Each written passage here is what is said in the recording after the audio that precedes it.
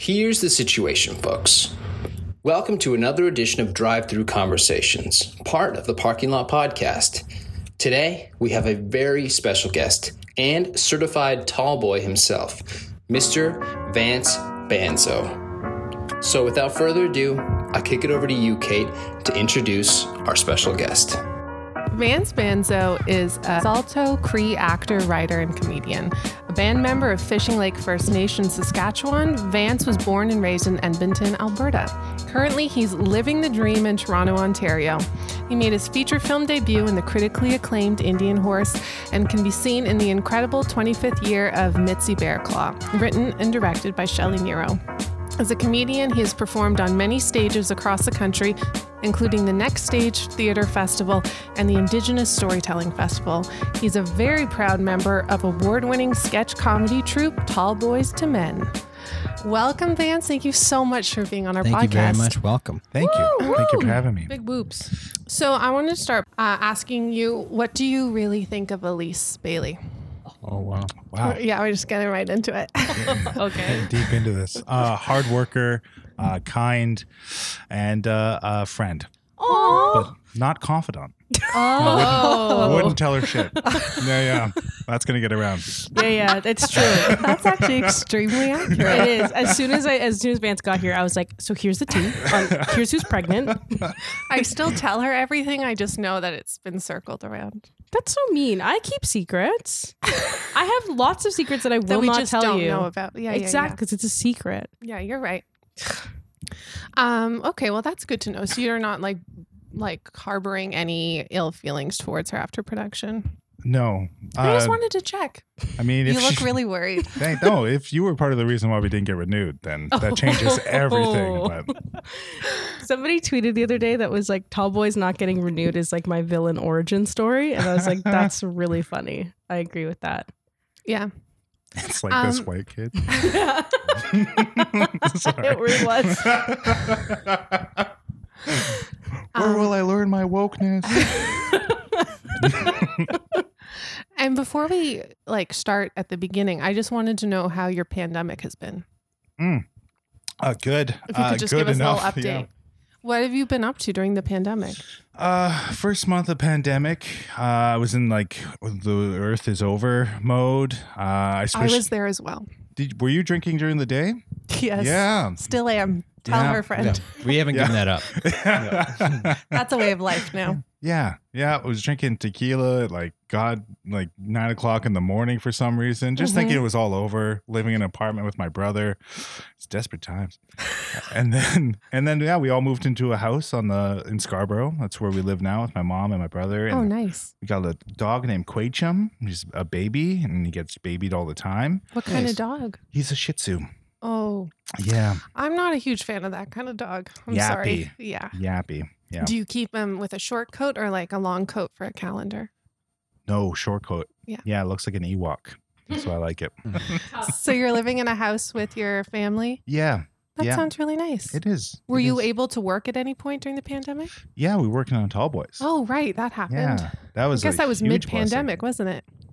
Yeah. That Okay. was you guys, I think, started in 2019. So Yeah. you really spent most of the time in the pandemic. Yeah.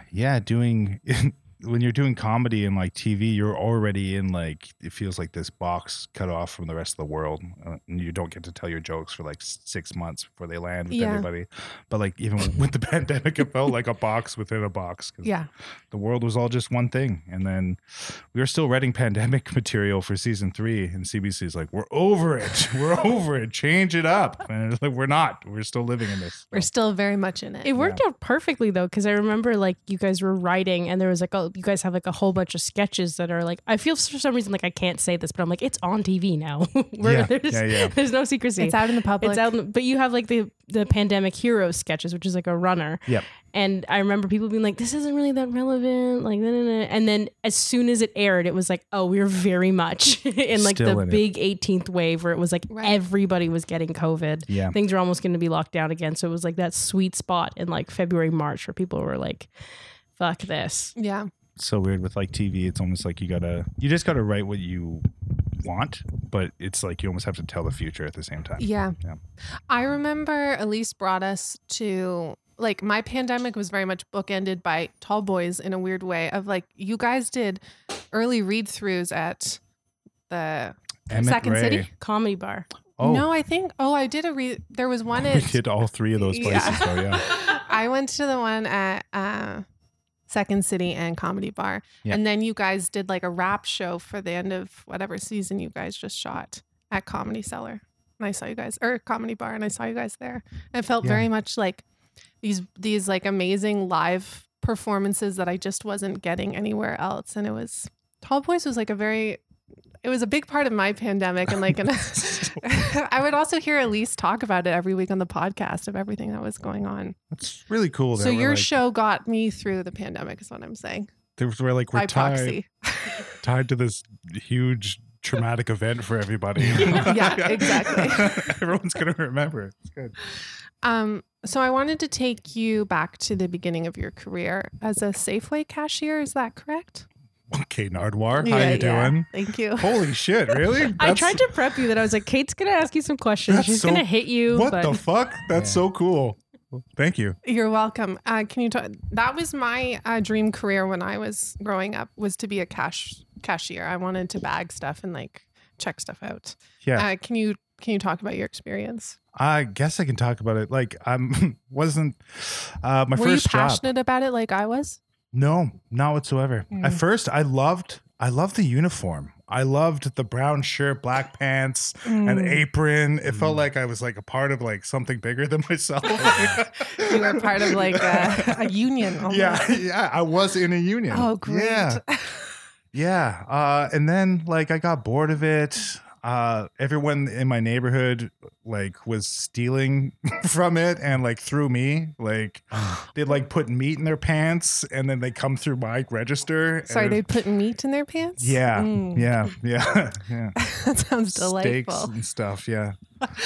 And then they would just count on you to not turn them in. Yeah. You're just like, is that a sausage in your pants? You're just happy to see me. And then they're like, I don't know why Vance is always just like chatting up his friends. It's really weird. It's like, dude, lay off. I'm going to report you. But it was a good time. It was a good first job. Yeah, I liked it. And then I just got bored and I got more interested in like hanging out with friends and stuff. And I just wasn't very responsible and I just never came back. And you wanted to be a firefighter. Is that true? Yeah. So what happened there is what I'm asking. I don't know. The mind just changed. I think I started getting laughs, and then that just was more intriguing than fighting fires. Yeah. Fair enough. We're gonna keep going through your job history. You worked at Jubilation's Dinner Theater. Yeah. Serving meals dressed like a weird pharmacist. Yeah. Dr. Drucker, yeah. Dr. Drucker, is that your first character? My first character was, I don't know, a weird guy named Shelby, I think. Yeah, he was just weird. He was like just a bigger version of myself, and I was just trying to get out of my shell. Right. But Dr. Drucker was like the first time where I was like I used to bite a lemon before I went out on the floor to serve every single time, so my face would get all squished, and I could keep that. Method acting. Yeah, I guess, yeah. And then, and that was fun. Dr. Drucker just fucked up everyone's prescriptions. And that's incredible. How did you get that job? I applied twice. I went to the dinner theater with my ex-girlfriend and her mother, and that was a lot of fun. I was like, I think I could do this. Like, I was looking for a job for a while. I was like, I think I like this job. It seems cool. Did she dump you after that? After you were like, I think I can work here. She was like, oh my God. That is a huge red flag. I gotta get a new boyfriend. I wanted to work for the Safeway. Need a union man. Yeah. Oh yeah. Dinner theater wasn't unionized. That's too bad. No, actually, yeah, shock. Yeah. And she addressing it, she did dumb me. She said, we're laying in bed one night, and she was just like, I think we're better friends. And I was like, it's fucking midnight. Is this the right time for this? Yeah. And then that's so sad. Yeah, solemnly you just have to say, I think we're better friends too. Yeah, but unrelated to being part of the dinner theater crowd. Oh yeah. Ditched her, got into the dinner theater crowd. It was fantastic.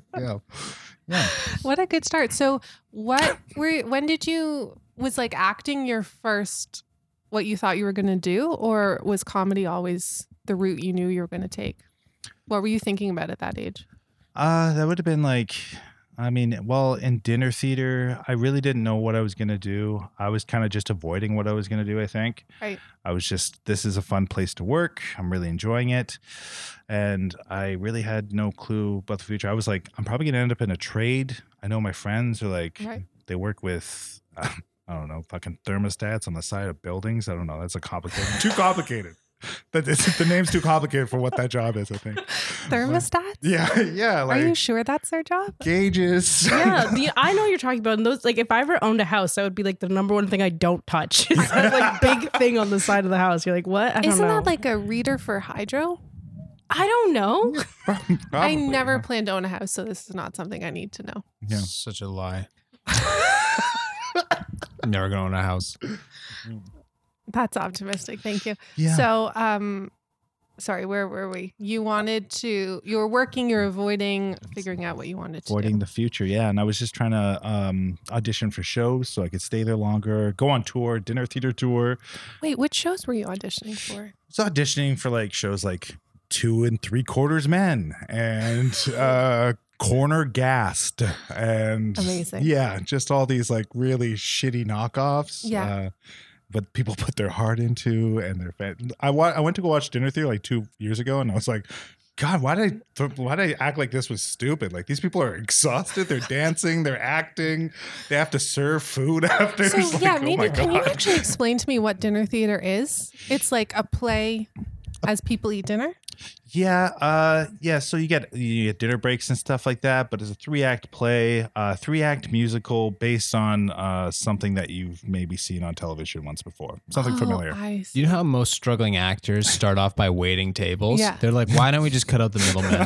Let's just Bring the combine struggling the two of them all actors to the together. table. Let's just get it going. Yeah. That's a genius concept. So you were auditioning for other dinner theater shows. Yeah. I see. So as an audience member, you're signing up to go see a specific show. Yeah, and the problem with that logic is like I didn't think. I was like, there's no native people in any of these Right. shows that they're putting on, right? I mean, Corner Gassed, but they didn't. I actually got to play the Lawrence Cardinals character as a server, and then during breaks I'd have to go and lip sync to. I think it was like a white man doing a native voice, but like I'd have to go lip sync to it. Hey, how's it going there? Hey, That's so bad. This is Alberta, yeah. Oh, this is in Alberta. Yeah, Alberta's dinner theater scene. And where are these held? West Edmonton Mall. There's a dinner theater there. In Calgary, they have a dinner theater just like on the south side. It's its own building with like an Australian-themed dueling piano bar right beside it. Wow. I have so many questions, and I know we're not here to talk about this, but my number one question is, how do you order dinner? Oh, yeah. So a character comes up. Okay, so here's the spiel. I'm never going to forget this spiel. It's like my library card number. So it's, hi, welcome to the big deck. Big deck. Huh? And then, so tonight you get a soup and a salad. You get a choice of a beef, chicken, or beef, chicken, fish, or veg option. Then you get a choice of 2 desserts, chocolate or a vanilla something. And then, or a fruit plate if you want a fruit plate. Perfect. Drink menus right at the end of the table. I'm going to be your server tonight. Here's my silly name and little joke. And then you get out of there. And then you do the same spiel for somebody like 2-3 feet away, but they're all just always eating it up, you know? Do it for us. That's incredible. Tell us the special. Do it for us. We just heard it, but we want to hear it again. Again. So from there, like, I guess you knew at some point you wanted to be on stage from that experience or despite that experience? No, from that experience. It was like a lot of fun those years of just like playing pretend, and then you get your tips and you get your check at the end of 2 weeks. And you're like, oh, I'm making money from just like bullshitting. And then you're making all these friends. You're going out every Sunday to do karaoke. You're like, this is it's an alcohol fueled incestuous community, Right. but it's one I like, you know, it's like one I'm One you're proud happy of. to But be it's part of. home. Yeah, exactly. Yeah. So then when did you stop avoiding what you wanted to actually do? And how did you make that decision? Yeah, my mom just kind of said to me one day, I was living with my mom, and she was just like, hey, so you got to go back. Like, you can't just be doing this dinner theater all the time. I'm seeing like your behavior. You're always sleeping until noon. You got to make a change. So I was just like, okay, if I got to go back, let me look at some schools. And I started asking people at the dinner theater. And then one guy named Stephen Kepler, he was just like, well, I applied for a place called Humber College. I had a comedy program there. I didn't get in, but I think you're funny as hell. Maybe you can get in. So that's what I did. I applied, and then I got in. Then my mom freaked out. She's like, I'm at a college like here in town. Don't move across the country. Like, well, see ya. Bye. Wow. Yeah. So from that point, you then decided to move to Toronto and go to Humber College School? Yeah.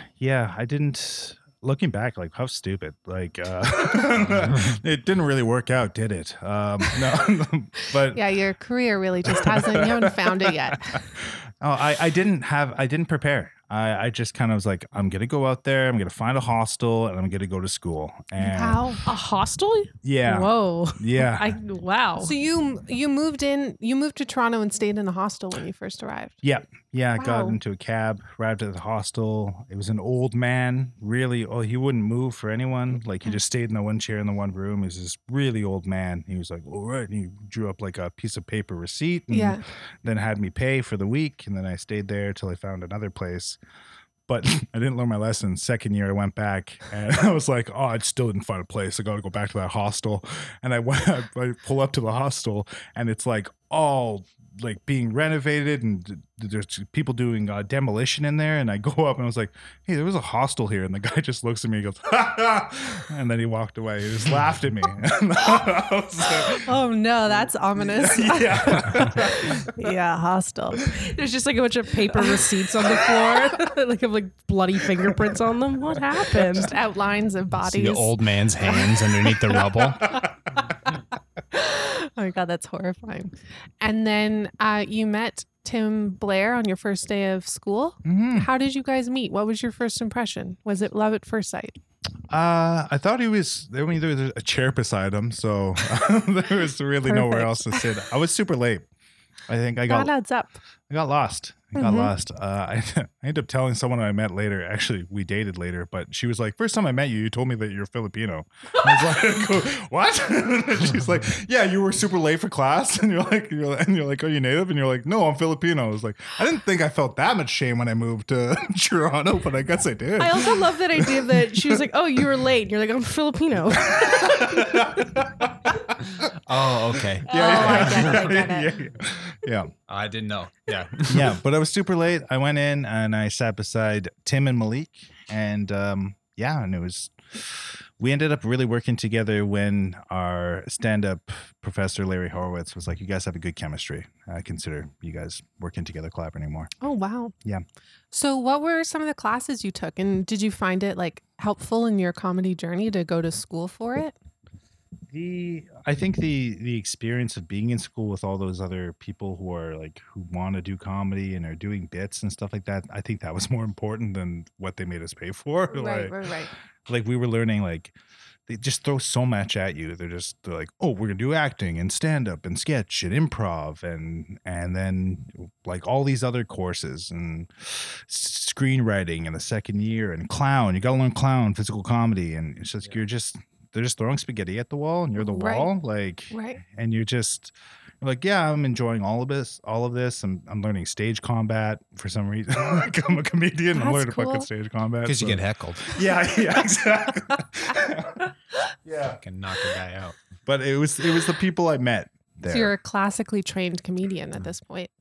Yeah, I guess. That's impressive. Yeah. But it's from my school days, it's who you meet. It's the community you form while you're there, and like then the collaborations that come after it. Yeah, I mean, I didn't technically graduate. I don't have a diploma or anything like that. But like I met Bruce there, and that was like. Did you? Yeah. How did you first meet Bruce? He came in to teach some sketch. Yeah. Like Robin Duke, he's friends with. So.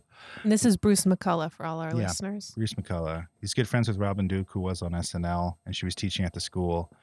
And then she just had a bunch of students that she liked their sketch ideas. And then she was like, okay, Bruce, here's a group of young people, and work with them on their sketches. And yeah, and he was a good guy. Did you know who Bruce was when you met him? Yeah. Little weird man from Kids in the Hall. Like that's all you really know. You were like, oh, you guys got this one? Yeah. Oh, I see. Where's Kevin? Yeah. So what was your first time on stage like as like a comedian? I thought it was good. It was for a charity event for cats. My friend Kirby, she has For the play Cats? No. That'd be hilarious. My friend has a charity for cats how to get abandoned, saving cats from euthanasia. Oh, that's much less funny. Yeah. She asked me to do some comedy, do some stand up. So I went up and I wore a suit jacket and a t-shirt, and I was like, oh, I look like a comedian. And then I went up, and first thing I did, because I was like feeling pretty anxious, is I took off my jacket and I just screamed at the crowd, and I threw it into them. And then there was a table full of drinks I just knocked all over onto everybody. And they had to comp their whole table. Amazing. Sorry. All right, let me get into it. Yeah. Now that's out of the way. Incredible. Yeah. Well, I guess that's as good as you could hope for. Yeah, just get the worst possible. And then did you like how Is the audience real mad at you? Were you getting laughs after that? Was it Yeah. like how did your act go? It went good. It went How long really did good. you have to prep? How long was your act, and how long did you prep for it? I had a 5-minute act, and I think I prepped a week from like writing the jokes to like That memorizing seems really it. fast. Yeah. I mean, I wouldn't do it that way. Like brand new, I was doing that way like it was a monologue for acting. Yeah. But I wouldn't do it that way anymore. It's like if it's more natural if you're just like a funny person on stage instead of trying to deliver something funny. Right. I wanted to talk about some of your early inspirations, which were Simpsons, Family Guy, South Park. Yeah. Is that true? Yeah, I was smoking weed at 13 years old. Yeah, that sounds right. You're saying the word boobies a lot. Yeah. What were you inspired by, and how did it like manifest itself in your work? I think I watched Simpsons because it was I was gonna say the most consistent thing in my life. That's not true whatsoever. It still is. Put that on the box set. Yeah. No, it was on every day at like 5 p.m. on CBC. So I'd come home and I just watched that. And CBC played The Simpsons? yeah. I didn't know that. Yeah. They had a nice little slot after school. So yeah, I think I just kind of got my sense of humor from that. And then, I was you can't say it. He's the devil now, but I was listening to Louis C.K. like later on in life, like towards my late teens and stuff, and Dimitri Martin, and I love Dimitri Martin. Oh, he's great. I don't know who Dimitri Martin is. Who is he? Oh, he had this show on Comedy Central for a while called Important Things with Dimitri Martin. And like, it wasn't even really sketch because like his big thing is that he has like a big pad that he draws on, that he just draws these like very simple line drawings. He's like, look, a sunset.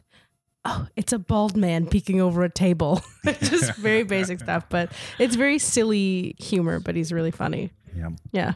Anyways, continue. Yeah. And I like those other like cartoon shows because they were just of that genre. I really enjoyed it. And Futurama's a big one I always go back to. I feel like Futurama has like a lot of heart, and that's the kind of stuff I'd like to write too. Wow. Yeah. I feel like that's something I'm pretty like under.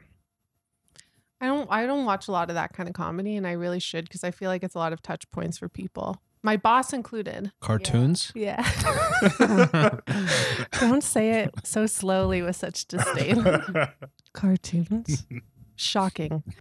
So I wanted to talk about the 2019 Indigenous Storytelling event because there's some of it on YouTube that I was able to watch, and it did kind of feel like you were doing a stand-up set along with storytelling. And I wanted to talk about the like combination of comedy and storytelling for you. Like, how do those two things fit together?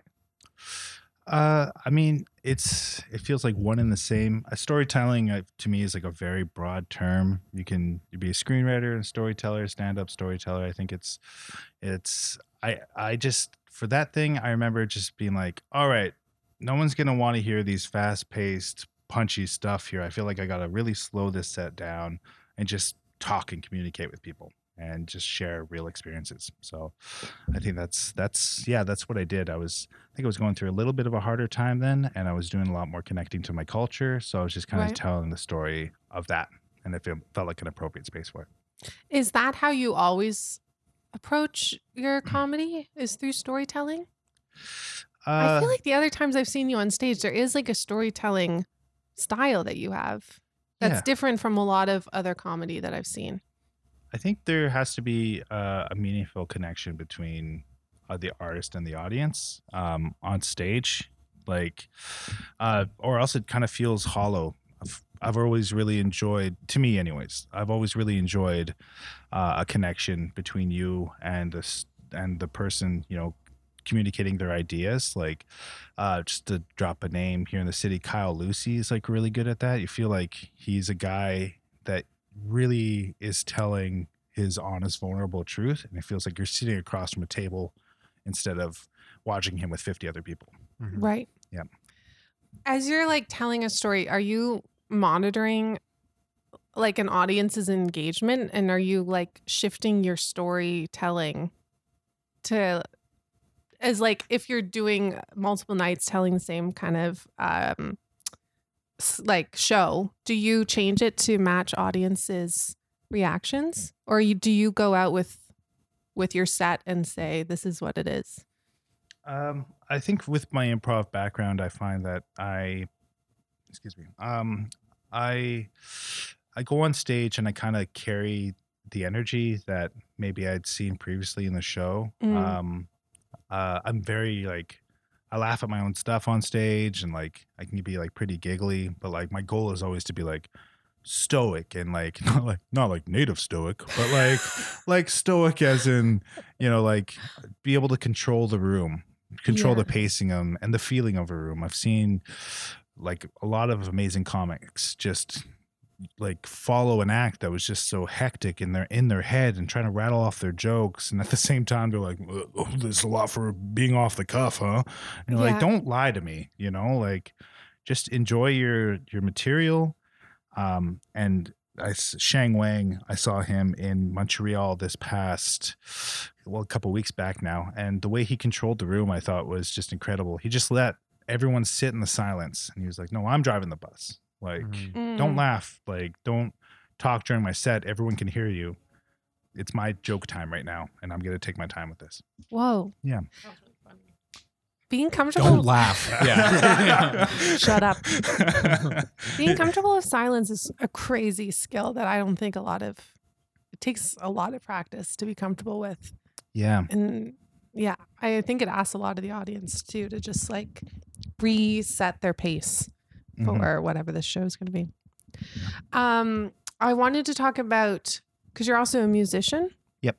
So, can you talk about your music and how does that also sort of fit into who you are as a performer in comedy? Like, can you talk about your music career a little bit? I guess like comedians that are also musicians have great timing, I find. But like natural rhythm. Yep. Yeah, a way to, you know, just catch the ear, if it were. Like, but tying it into like comedy and music have always been pretty separate for me. Like, I remember Linda Ellis, who runs a lot of the programming over at Humber College. She was just like, why don't you play bass? Why don't you bring that on stage with you? And then you could play bass and tell jokes at the same time. And I was like, that seems like a lot to do, like to carry around an amp and a bass. And you can also knit, do that too. Yeah. All your skills at once. Do it. Yeah, I mean, it's not a bad idea. I mean, I heard Bruce McCullough used to do that. He used to have a bass. He'd play bass at Yuck Yucks and tell jokes over top of it. So it was pretty cool to learn that. It's kind of like a Tom Waits kind of vibe, I would say, like a low key. Yeah, like, but imagine he's like, I was walking with my girlfriend. So you're Bruce McCullough, not your Tom Waits impression. Yeah, that's Bruce McCullough, not Tom Waits. Tom Waits would be like, I was with my girlfriend. The bass would be like,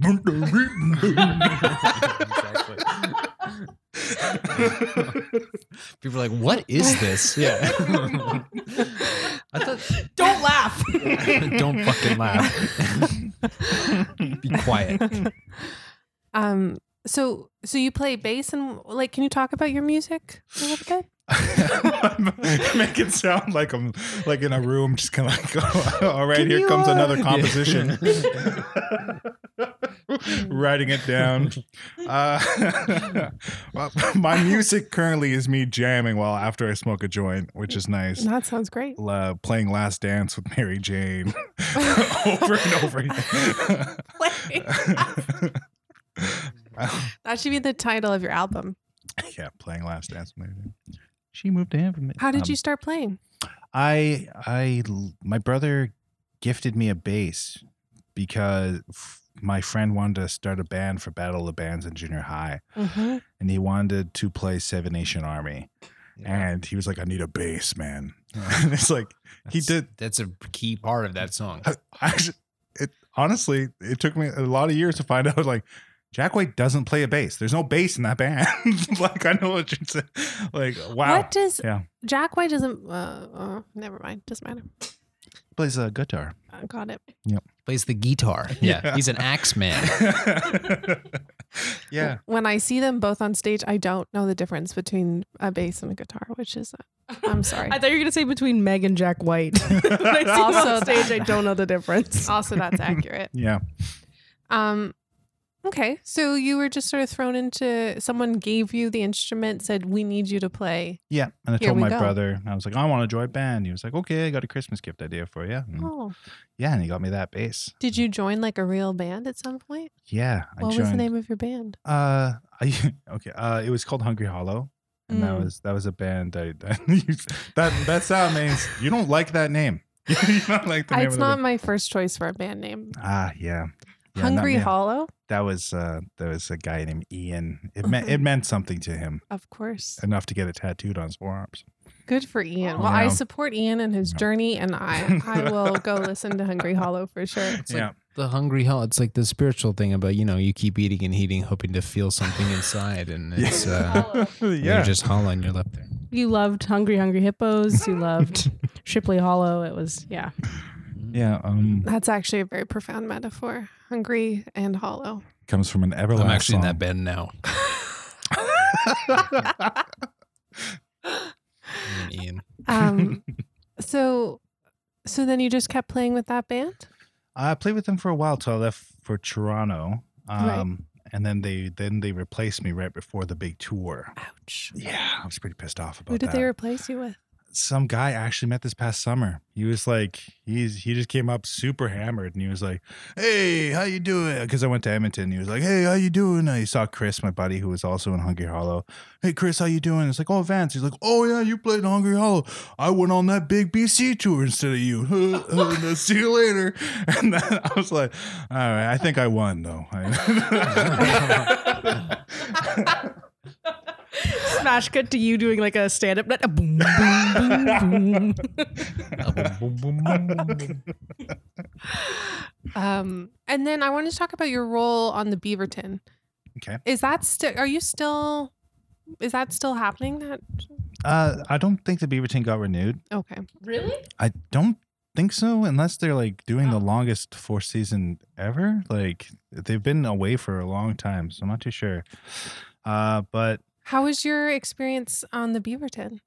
actually, this is a story. I was told I did the Beaverton digital, and I Okay. just cut off the digital at the end and put it on my resume. I was like, I need to fast track this career, and no one's gonna be able to find the. That's very smart. So yeah, I technically did the Beaverton. Yeah. It was like a Beaverton digital thing, and you can find them on YouTube. It was a Russian roulette thing that I did, and then I ended up killing myself, which is really weird. In a sketch? In a sketch, yeah, at the end of a sketch. Killing myself for my comedy, Yeah, My absolutely. craft. for my craft. Yeah. So it was a good time. Yeah, it was a great How experience. did you get that? How did you first get that role? Was that like your first big TV role? Digital role? Oh, okay. Do you call that a role? Yeah. All TV's digital now. yeah. Yeah, it was very exciting. It was like off a Facebook thing and submit, and I submitted a self-tape and I got all prepared for it, and it was Wow. Yeah, it's great. So where were you at this point with your career with like Tim, and was Tall Boys in the picture at all? I honestly can't really remember. I think maybe it was before Tall Boys. I think it was even it was immediately right after I graduated Humber, so about summer of 16. Got it. Yeah. What was that first summer like when you graduated school? Did you know you wanted to stay in Toronto? Yeah, that was so fun. It was fun? Yeah, because all the old mics were still happening. It was like Toronto was in this like really cool swing of comedy where you could do 6 open mics in one night. And I was just came out of college, so I had like no problem like hopping on a train, doing a mic, going to another place, doing a mic, and then you're just hanging out with your friends all night, and then your last mic, you're like, oh, okay, we'll just sit here and have beers till like 2:00 in the morning and just talk comedy. So it was a really, really cool time to like be a comedian. Yeah. So was there like a scene of people who were going from spot to spot every night doing the rounds? Yeah, I mean, there's mostly young, like driven people, a lot of like addicts. Like you can get addicted to comedy, just chasing the dragon. But like there comes a point where doing that many mics, you're not making any forward momentum anymore. It just feels like you're spinning your tires. Mm-hmm. Now you're questioning all of the stuff you're doing. You're not giving anything any time to breathe. You're just thinking about comedy 24/7. Then you're getting discouraged. Just checking out boxes and stuff. Well, I can imagine, like, I'm surprised that first summer out was like so nice. I remember graduating from school and just feeling like so stressed out about what the next steps were going to be and what the path was, and if I was ever going to find a paying job, and it was pure anxiety. And I guess the thing about comedy is there's a way of like practicing your craft every night whenever you need to. That's, I don't know, slightly different from other art forms. You have those little ticks, little notches in the tree, like, oh, Chris Locke watched my set, and you're like, you just got out of college, and he's like so funny, and you're like, oh my god, like that, there's a win, there's another win, that's enough to just keep me going to the next set or to go home and to brag about that. I wanted to talk about your role on the movie Indian Horse, which I've only managed to find a trailer for it, but it looked beautiful. How did you get that? How did you decide to take that role? Well, I just like to say that's a movie that every Canadian should see, or should have already seen. Or should have already watched, idiot. Coffee, got it. No, I would never say idiot. That was really cool. That happened. Can you describe what it's about?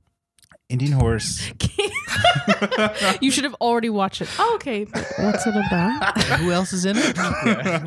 Just deciding if I'll watch it. Yeah. So it's executive produced by Clint Eastwood. It's directed by a man named Stephen Campanelli, who was Clint Eastwood's main camera operator for a number of years. So visually, it's stunning. Yves Boulanger, who did Brooklyn and like some other really great films, he's the cinematographer on it. They did a really great job. Yves, actually, when I met him, I went to use the washroom, and we were having lunch or whatever. I got up, I went to go use the washroom, and I'm using the urinal. And he comes in, and he goes up to the urinal, and then he does it normal. And he's like, "Oh, jeez, well now I have to." And then he pulls out his pants and puts his ass in the urinal like he was gonna take a shit.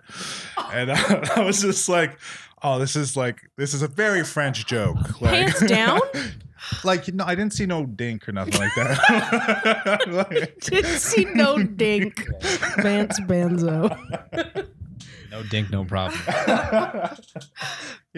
He's a funny guy, but the movie is about Saul Indian Horse, who is stripped away from his family, who's living in the bush to escape the Indian agents. And this was something in the 1950s. It's a true story. Well, it's based on true events. So in the 1950s, Indian agents were going into reservation and stripping the children away from the parents to essentially strip and assimilate them into Canadian culture and strip their identity away from them. No language, no tradition, nothing like that. You are Canadians now, and this is how we're going to solve the Indian problem. So Saul is living amongst his family deep in the bush to get away from the Indian agents. And eventually his older brother gets sick. So he gets sick and his brother passes away. The parents go back into town and Saul's forced to live in the wilderness with his grandmother, waiting for his parents to come back, which they never do. So it's Cookham is the Cree word for grandmother. Nokomis is the Anishinaabe word for grandmother. Is Nokomis takes him to head south. So she has family in the south and they can stay there for the winter. Winter comes real fast and his grandmother passes away in the wilderness. And he's stuck on the side of the road with nobody, and the Indian agents find him and take him to residential school. So it's just about Saul's journey through residential school, dealing with abuse, both physical and mental, and him finding an escape in that horror, which was hockey, to take his mind away from everything that was happening. He was gifted. He had amazing God-given skills, how the priest described it. He was too young to play with the older boys, but he was way better than the older boys. So that just kind of becomes his safe haven while in residential school. And eventually that gets him playing with, once he turns like 16 or stuff, you're getting ready to leave the residential school, and they'll put you out on your own into the world, which when you're dealing with like that amount of trauma, it's like bad news bears. You're not going to make any forward progression. You're not going to get a job. No one's going to treat you with respect. So thank God he has this hockey skill. And a reserve team essentially drafts him, pulls him out of the school. The coach of the reserve team went to that same school, St. Mary's. So they're like, okay, well, he's good enough to play with the older boys. They're much bigger. Pull him out of the school. And that's like that. That's when I show up. I'm part of the Moose, the team, the all native team, and that's like one of the more. I really enjoyed that experience because it was part of the more joyous parts of that film. Right. Like more laughs, more brotherly love, stuff like that. And it's just about Saul's journey to, won't ruin it, to either greatness or something else. Yeah. It does. I will watch it. You did.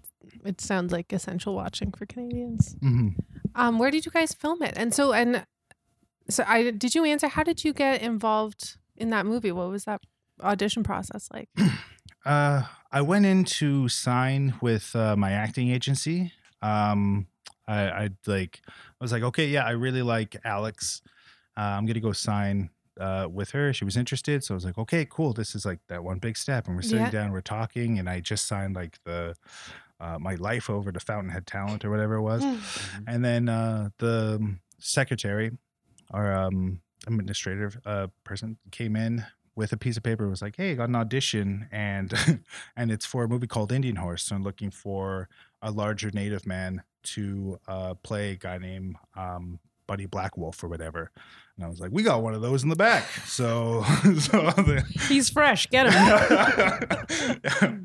So yeah, she brought it in, and then she's like, do you want to audition for this? And I was like, okay, great. I'll submit you. And then before I knew it, I was in the room with the director, and charmed my way into that one, I think. So was Clint Eastwood were you meeting Clint Eastwood? Were you having No. Breakfast for you peeing next to Clint Eastwood? Yeah. Hey, kid. Nice dink. Gran Torino. I would love if Clint Eastwood said that to you. He actually, Steven did a screener for him down in LA, and he watched the film and he was like, I think it's powerful. If it's okay, I'd like to put my name on this as executive producer and then give it a little bit of a push. Yeah, get it seen. Yeah. But he didn't come meet the cast, which was no good. Then I want to talk about your next movie, The Incredible 25th Year of Mitzi Bearclaw. Mm-hmm. Can you talk about that process? How did you get involved with that?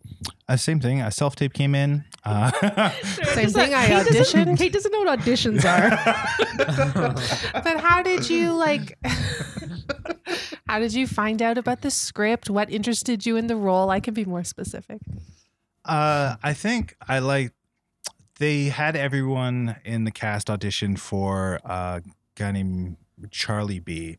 And Charlie B is, I think, Shelley's favorite character. Just a tragic character, a kid that gets... And Shelley Nero's the director? Yeah. Yeah, Shelley, she's fantastic.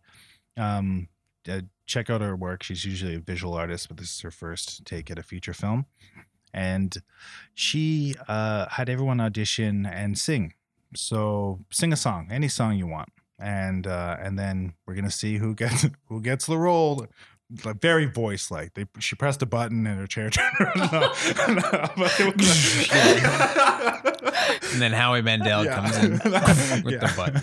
An eagle cries, "Come on!" What song did you sing? It was it's called like it's Car Powwow. You look it up on YouTube, but it's just four guys. A guy named Antoine Edwards Jr. He's with his friends. He's a really good musician now. Mm-hmm. But back in the day, he was just recording YouTube videos, and it's just this really nice car round dance song, and it's really pretty. And I just was listening to that at the time. Wow. Yeah. And that got you the role. That got me the role of I think me being kind of whitewashed got me the role of the city Indian, the guy who grew up in Toronto and he's all about his thesis and academia and he's dating this girl who grew up on the res. Yeah. Got it. Mm-hmm. Is that like, even in a movie like that seems tricky that skin color comes into play into getting a role. Like, is that... I don't know. Is that indicative of the industry as you found it? I think so. I mean, every audition I get is like, it's like Indigenous or like any ethnicity, but it's like we're happy to include Indigenous peoples and all this stuff. Like it's just all this like, don't get me canceled talk, underneath. So is that the vibe in the room when you're like auditioning? No, everyone's kind of like very kind. I haven't been in a room in a long time though. It has been a pandemic. Yeah, exactly. It's been about 3 years, but everyone's just like, no one's really outward like ever been like, oh hey, you native guy, wouldn't you really be good at this? I don't know. Want some tobacco? Yeah. So yeah, no one. Maybe when I leave the room, but how's that tax? Yeah. So there's a feeling of like a mandate being filled, but in the moment, that's not how the human interaction is actually going. Yeah, no, I've never felt like anyone was like overtly racist or too interested in me being native, but maybe I've blocked that out. Right. Yeah. So I wanted to talk about your writing process. Okay. What does your writing process look like? Do you procrastinate? Are you sort of like, as you're writing, are you trying to be political? What are you trying to get across? I don't know. I mean, something that I've heard my friends say, which I think is very smart, is just that being a person of color, everything you do is political, especially like right now, what's going on, like just with everyone learning, interacting more, learning about each other, and like, people are having a chance to speak their mind. So, I think that's definitely true.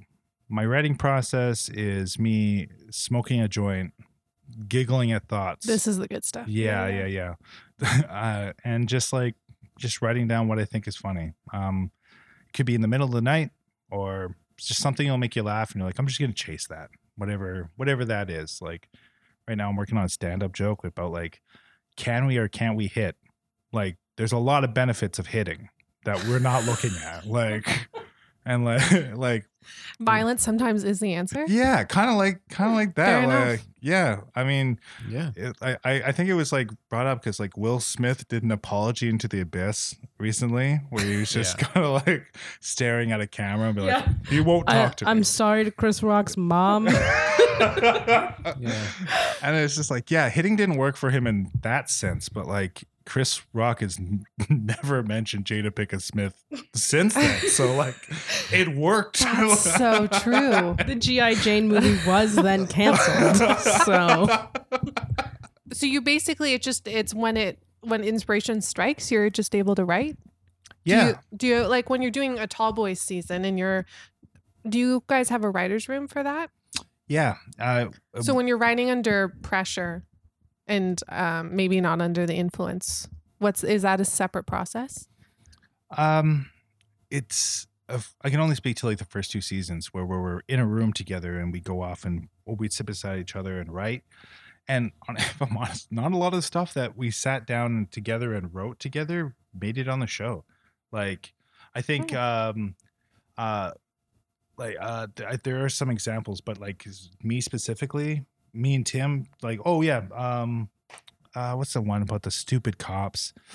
There's one in season 3 about 2 cops, or season 2. They're so stupid. Case crackers. And we thought that was so funny, and we're laughing our asses off, and we're writing that together, but we had to fight to get that on the show because they thought it was too stupid. Right. Like, so it was, I found like a lot of the stuff that it's just inspiration based and just in the moment, and I was able to just write it. That was the stuff that was like kind of squeaking through, making it into scripts and making it into different drafts and not hitting the boneyard, as we called it. Got it. So the stuff you were writing with the other boys was not always the best to come out of it. Yeah, I think maybe we overthought, maybe too many cooks. Would you guys go and write separately then? Is that? Yeah, we did a lot of separate writing, which was complete opposite to like when we're doing our live stuff. It was all collaborative. It was everyone gets their joke in. We'll find room for that, and it was just that's why I think our live show felt so chaotic and fun and absurd. It's because we were all trying to get our humor into there, and we're all coming from improv and like, yep, that goes in. Yep, we can find room for that. Absolutely. Yep. Everyone gets a chance to shine. So yeah. So let's just dive into Tall Boys then. How did you guys form the group originally? And it was called Tall Boys to Men. Sorry, I was just looking at Vance. He was like, fuck. Vance, you knew we were going to get here eventually. Every interview. We can't not talk about it. On the elevator up, I was like, don't worry, it's not going to be like the 80 other interviews you just did about Tall Boys, where they're like, what's the name? Where did that come from? How'd you get so tall? Yeah. Let's go back to Safeway.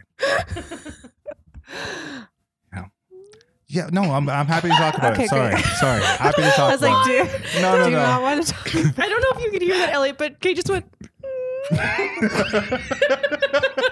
I wasn't conscious of making that noise. It's just my heart leaving my body. We don't have to talk about it. No, happy to talk about it. I'm happy to like I'm excited. Your questions have been the safe one went through me off. So okay, great. I'm looking for a Tall Boys one that will be like, how did you know that we masturbated together? How the fuck did we did that alone? So Franco told me you took a shit in the sink. Oh yeah, we're gonna need some set stories from Elise after. So you already knew Tim. Yep. And then you found the other 2 boys. Yeah. On the street. Yeah. At the hostel. Yeah. We went back and standing there. There they were. We were all doing like that summer following the Humber. We were doing a bunch of comedy, a bunch of sets, and that's how I got to know Guled at first. We were on a bus together, and then we're just talking about comedy, and then very genuinely he's like, "So what do you want to do? Like what's your life? What do you want? What's your goals?" And I think at that time, I was thinking about being a business owner. I was like, I want to start a comedy bar or a vaudeville thing. And like, I'm going to open a hostel. Yeah. And I know exactly where. Oh my God. And vaudeville, that's crazy. Yeah. That would have been cool. Well, it's not too late. There's never too late. No.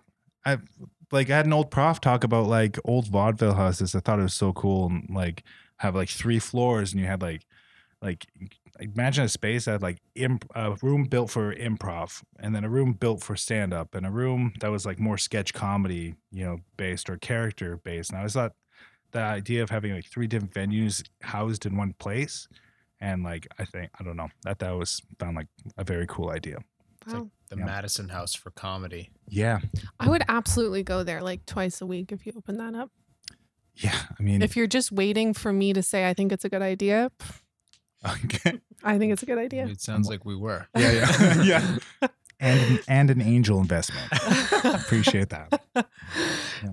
You still haven't answered the question of how you met the other two tall boys. Yeah, so he just said he met Goulet on a bus. Okay, one tall boy. Well, yeah, Goulet on a bus. Host a late night show like Jimmy Fallon or yeah. So we thought that I liked him from the beginning. I thought he was just like a cool guy. And then Franco, I just got to meet through Tim and then found out he was very good friends with Goulet. And then we started doing improv. But for me and Franco, I think it was always kind of like north and north, like we're just kind of, we both recognized each other's skill always, but we had trouble really interlocking and connecting. And we've never done therapy, so we've never figured that out.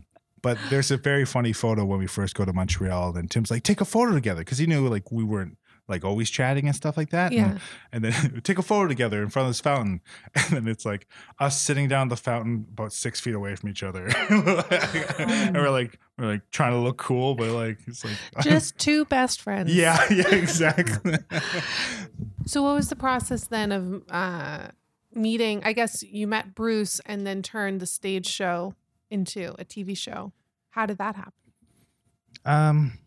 We were asked, the reason Tall Boys formed, I feel like I was like, I keep having to go back because they're all interconnected because everything happens so fast.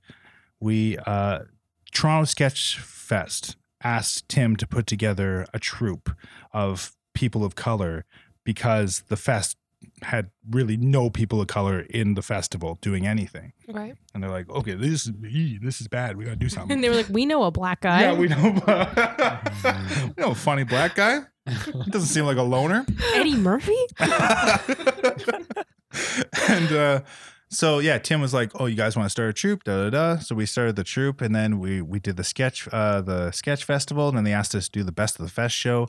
And Caitlin Brown, who was a producer in the first season, who mysteriously disappeared. I'll never find out what happened to her. But she was like, no, she lives in Scarborough, but she was just not on the show anymore. Okay. But she's alive. She's just no longer on. Yeah. Caitlin, if you're out there, let's go have wings. And we, but she saw us and she went up to Goulet and she was like, oh, have you guys thought about like a TV show? Like, would you be interested in talking about that? And Goulet's still riding the high of an excellent live show. It's just like, yep. All right, good to meet you. See you later. Didn't get any information from her. Great.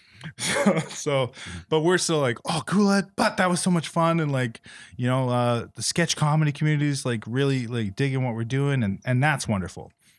And then it was about a year later, I think at the next one, where Bruce we opened up for Bruce. I think he saw one of our live shows and stuff. And he was like, come open up for me. And then he had some like, I don't know, I think people from like Rogers and stuff. He invited like some CBC people and like, gotta check out this troupe. And I think he was just planting seeds, Right. Yeah, just getting, I'm going to get back on that CBC. And these brown kids are my ticket to the top. He's like, they don't want me old white anymore, but I know some black guys. And you're like, Bruce, we're not all black. Some of us are Filipino. Yeah, and then Susan, and we sat down and had a meeting, and yeah. Did it change the kind of sketches you were doing to put them on TV? Did it change what you were trying to put out in the world? Yeah, I mean, from the live show to the television show, it definitely did change. We added another cook. We added Bruce McCullough. Right. So with Bruce, we were kind of like, things were shifted into like, now it wasn't just us being like, we love this idea, it's gold, He's like, well, I have some experience in this area and I can really help you guys out. And I don't think it's gold yet. Let me help you get it there. So it definitely did change the way we executed jokes, but we did fight hard to keep the sentiment of what we were saying. And he totally understood that.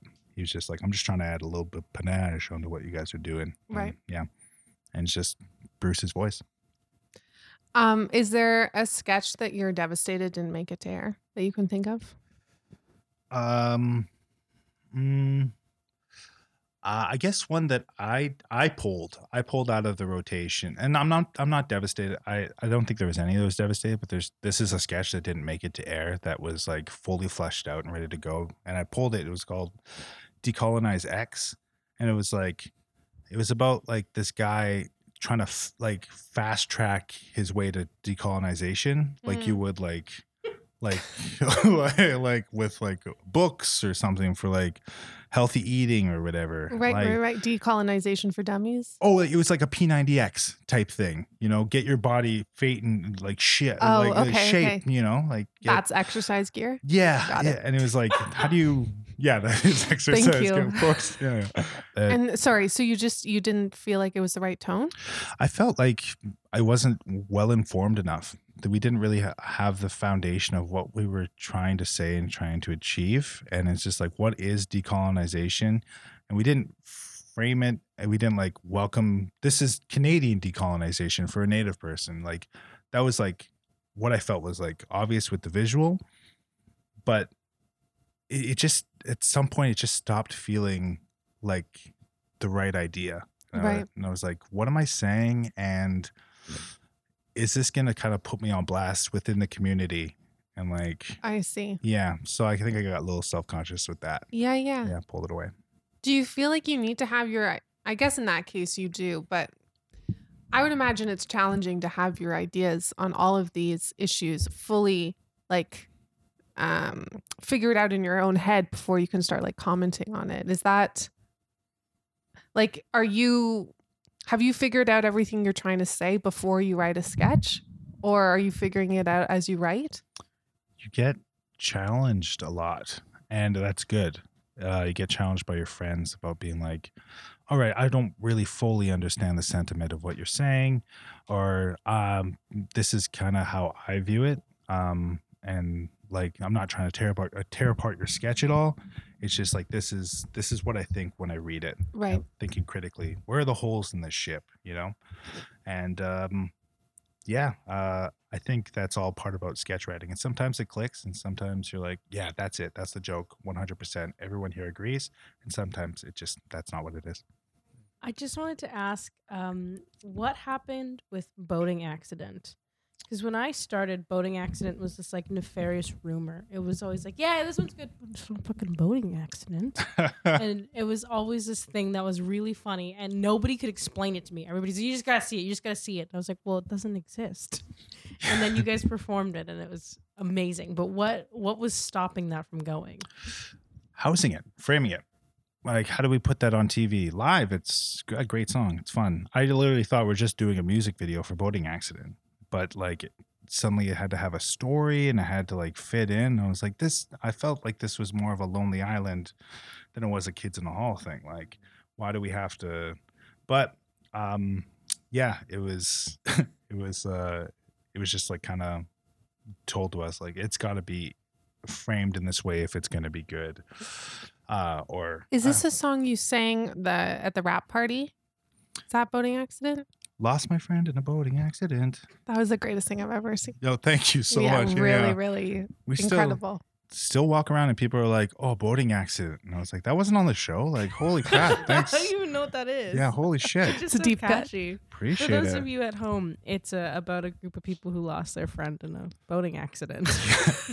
Yeah. And also it is pretty sad. So like, you kind of have to like, you can't just, I guess to counterpoint my own point here is just like, it is, people have lost friends. We live on Lake Ontario. Like, people in the city and all cities across have lost friends in like boating accidents and stuff. So you can't just be like, this is funny. We're in the context of a comedy show. You know, you're at a comedy show and these people are saying a comedy, and you are watching a comedy show on TV, but now we're in your home. And was that the fear that you're going to offend someone who'd lost someone in a boating accident? No, that's just a thought right now. Oh, okay. That's just a thought right now. I'm trying to think like just maybes. A vocal community. Yeah. The boating accident victims. Meanwhile, CBC was like, this is never going to air. This is way too close to home. I want to talk about the sketch as well. Penny or Indigenous Canadian, which I thought was incredible. Can you talk about writing that sketch? That started off as a stand-up bit. That was actually going to be a one-off. It was for a Canada Day themed comedy show, and they asked Guy Callum. He was on He was on some fucking show people really liked. Some Canadian sci-fi show from the late 19. Love you, Cal. Great. So he was doing. Could pick some titles, but I don't have any at hand. I think it was like Orphan Black he was on. Oh, cool. And he was running this comedy show, characters comedy. It was Canadian themed. Come in, bring a character that's Canadian and do some stand-up about it. So I worked harder on the cardboard cutout of the penny that I wore on stage than I did the material. Maybe like equal, but like I looked at a penny and I hand drew it on a larger scale on this piece of cardboard. And then I was so proud of that. I'm talking about it how many years later. Did you wear that in the show? No. Nope, not at all. Right. No, you wouldn't know. There was no penny on this in the sketch. No, you're just a man on the street. Yeah.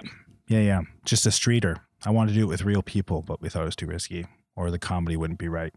Wanted a controlled environment. In my head, it was real people. It wasn't. No, that was an actor. Yeah. Oh, so to ruin that. So, yeah. Oh, but it wasn't one of the four boys. No, this was just a really great actor.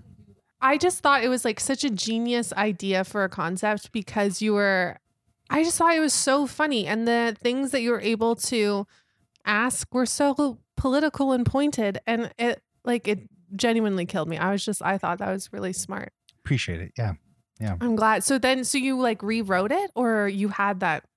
I just had the core of it with like I think I had a little bit more jokes, but we kind of cut it down to just 3 jokes and then like the intro and the outro, and it just kind of worked for that amount of time. But I had all the core pieces there, like Canadian government's been trying to get rid of me for years, and marked at birth, reddish brown. Like it was just, I smoked a really good joint that day, so everything was connecting. It nice. Really worked.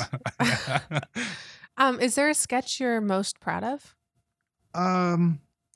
I think I'm proud of Illegal Native. I think that's a great one. Can you remind me what that is? So it's just a monologue. The raids were happening in northern BC at the time, and it was just like really infuriated me, and just what was going on, and just how it could.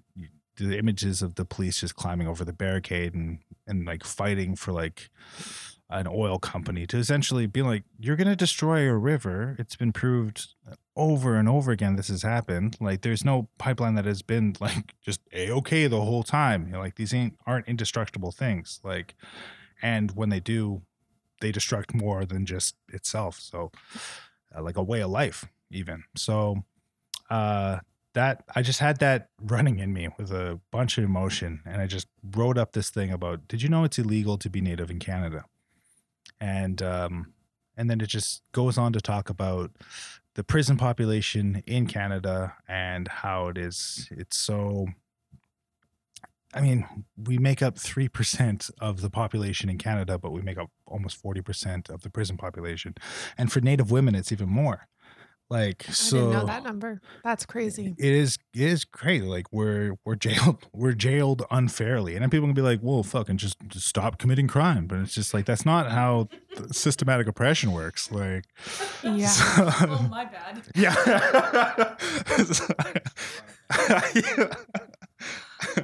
Chocolate bar mine?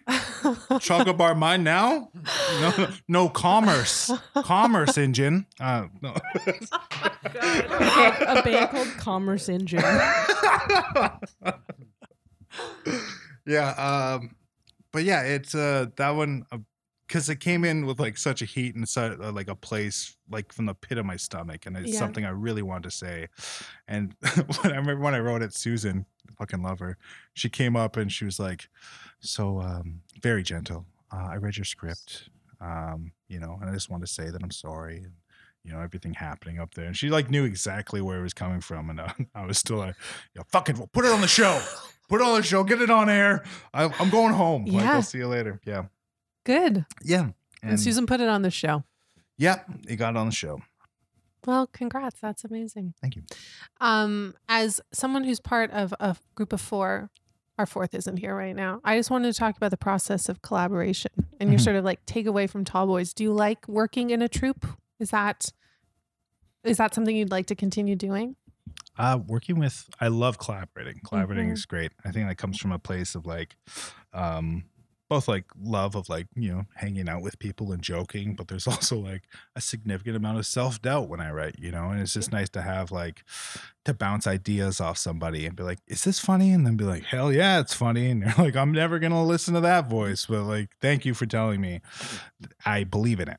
Now there's enough fire to like push this to the next level, right. So or someone to push you a little harder to do your best work. Totally. Yeah. I really, and I won't, is if there's somebody that I'm like, fuck, you're funny. Like, and they tell me that it's funny. It's just like, okay, yeah, fuck yeah. I'm finishing this now. And I know where to take it. But there's a lot of people out there who know like more about sketch writing than me. And it's always good to learn from somebody like that. Aj, who wrote on season 2 and 3, he lives down in Minnesota, but he knows a lot about like 5-act structure for television. And I like working with him because he teaches me a lot about that. So it's just really nice to collaborate. And when you work alone, I feel like maybe I get in my own head a little bit too much. It's just nice to have another soul. Totally. Mm-hmm. You said in an interview in the Edmonton Journal, a super great thing about Tall Boys is it crosses lines that there's no way a gaggle of white guys could get away with, especially on CBC in 2021. Gaggle. So, yeah, you used the word gaggle. Wow. Really good job. Thanks. And so general audience has permission to laugh at some of the tension in society, at least in part trying to do often quite clumsily the right thing. So I just wanted you to sort of talk to that quote, if you could. Like, why do you think you four are the faces that give an audience permission to laugh at these kinds of things? Is it just like your backgrounds, or is it something specific about the four of you? It feels like your body language and the way like your tone is like, how come you and not my sons? My brother did do the same thing. And now he's in jail. My dad got fired. That's how I meant it. I'm glad you got it. I think us being like such a small but vast tapestry of what it is to be Canadian. I think it's just interesting to watch. People joke about like this, and only you can say that. Only you can say that. And then we kind of just put that into a troupe, and then everyone's just like, okay, now since they're saying it, I've thought it, but that's gonna get me in some shit. So it's just nice to laugh at that. Maybe, I don't know, gaggle. Like I said, fucking gaggle. It feels like a misquote. It feels like I really didn't say that. Yeah. You're asking me about this quote. I was like, I have no. Probably sue. Yeah. But I think the other thing too about you guys is you're for organically people of color. You're not like because somebody was doing a diversity hire and they were like, I want to put together a POC boy band. It was like you just happened to be for people of color that all have the same kind of wavelength and comedy and a voice that's not really being represented. Yeah. And not to speak for you as a half white person telling you what you're doing. Yeah. But I just think you guys have that ability to shed light on something, and it's not because somebody's holding a knife to your back telling you, hey, do this. It's like, this is just who we are and how we want to collaborate and make comedy. And we also just happen to have a point of view that you don't have. Yeah. Sharp and absurd. And I think that really helps with the permission of it. It's like we're not just shoving information down your throat. We're making that shit easily digestible, Yeah. We're adding flavor and spice. Spicy show. That's how I describe Tall Boys. Yeah. Makes me horny. So my last question for you is, what's coming up next? Next feels like a lot. Next, I'm doing like, I'm getting more into back into stand up again. I really like it. When's this coming out? Friday. Oh no, on Friday. Okay. I did a guest spot on a television show that's going to be on CTV. And it's like a mockumentary office style, but Canadian, about a library. Do your research. You'll find out what it is. That sounds incredible. Yeah. That's exactly up my alley. It's a really good show and had really good cast. And that was like, it was really awesome. to do that. And then, workshopping a play for the Blythe Festival for the 2023 season called Knees. And that seems cool right now. I'm in the first day of that. And I hope to like keep like nailing it with like acting and stuff. Yeah. Sounds busy. Sounds like you're juggling a lot. Yeah. And your many podcast appearances. Yeah. I wasn't living my life for a long time. Yeah. You're catching up now. That's exactly what I'm doing. I'm a young man. I can use the run. Yeah. Well, those are all my questions. My final question. And now Elliot's portion of the interview begins. We've kind of obviously gone through your life here, both personally and creatively. And I'm sure this is a question that many of the other podcasts would have asked you too. But if you were to give like a piece of advice to someone who's kind of starting out, either to become an actor or a comedian and any kind of thing, just through the experiences that you've had, what is like a piece of advice that you would give them when they're starting out? I'd say, it sounds stupid cliche, but it's just like, go out there and do it, but don't beat yourself up about, not going out every night. I mean, like we talked about it earlier, we all just went through this massive collective traumatic event and everyone's kind of dealing with it like in different ways, and you see it every day when you speak to people. It's just, don't beat yourself up, go and do it, and find people that you admire, surround yourself with them. It's gonna be tough. It's not like you're gonna bomb, you're gonna feel rejection in all sorts of ways, and it's always good to have other people to lean on. Thank you so much for coming on, Vance. Yeah, thank you. Thank you so much. We didn't get into any shenanigans that happened on set. I think that's for the best. We could final note any final shenanigans. That was my way of saying I wasn't really there for them. Oh, okay, yeah. Were you not part of the shenanigans? No, I don't think I was allowed. It would kind of be like me having to be like, Daddy, please, may I go out and play? Like, no, you are grounded. Rub my back. Stay in the trailer. Yeah, exactly. Get back in the trailer. What are you doing? Give me a Perrier. Like, Daddy, please. Yeah, exact Perrier. Get me a bubbly.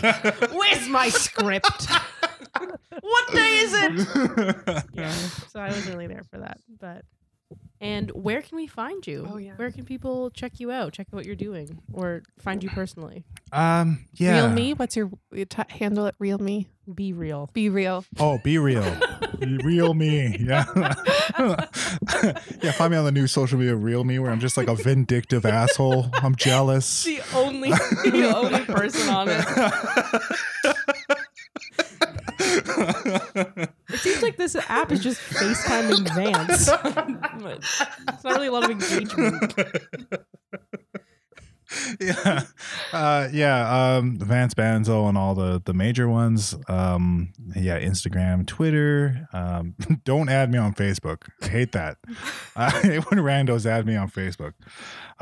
Just because no, yeah, of course. Add if I know you, if I've seen your face and we've had a decent conversation, please add me. But anyways. At Vance Banzo. Do you have a P.O. box? Do you like handwritten letters from fans? Oh shit, yeah. I better get a P.O. Okay, cool. Thanks for stopping by, Vance. Of course, yeah, absolutely. Thank you.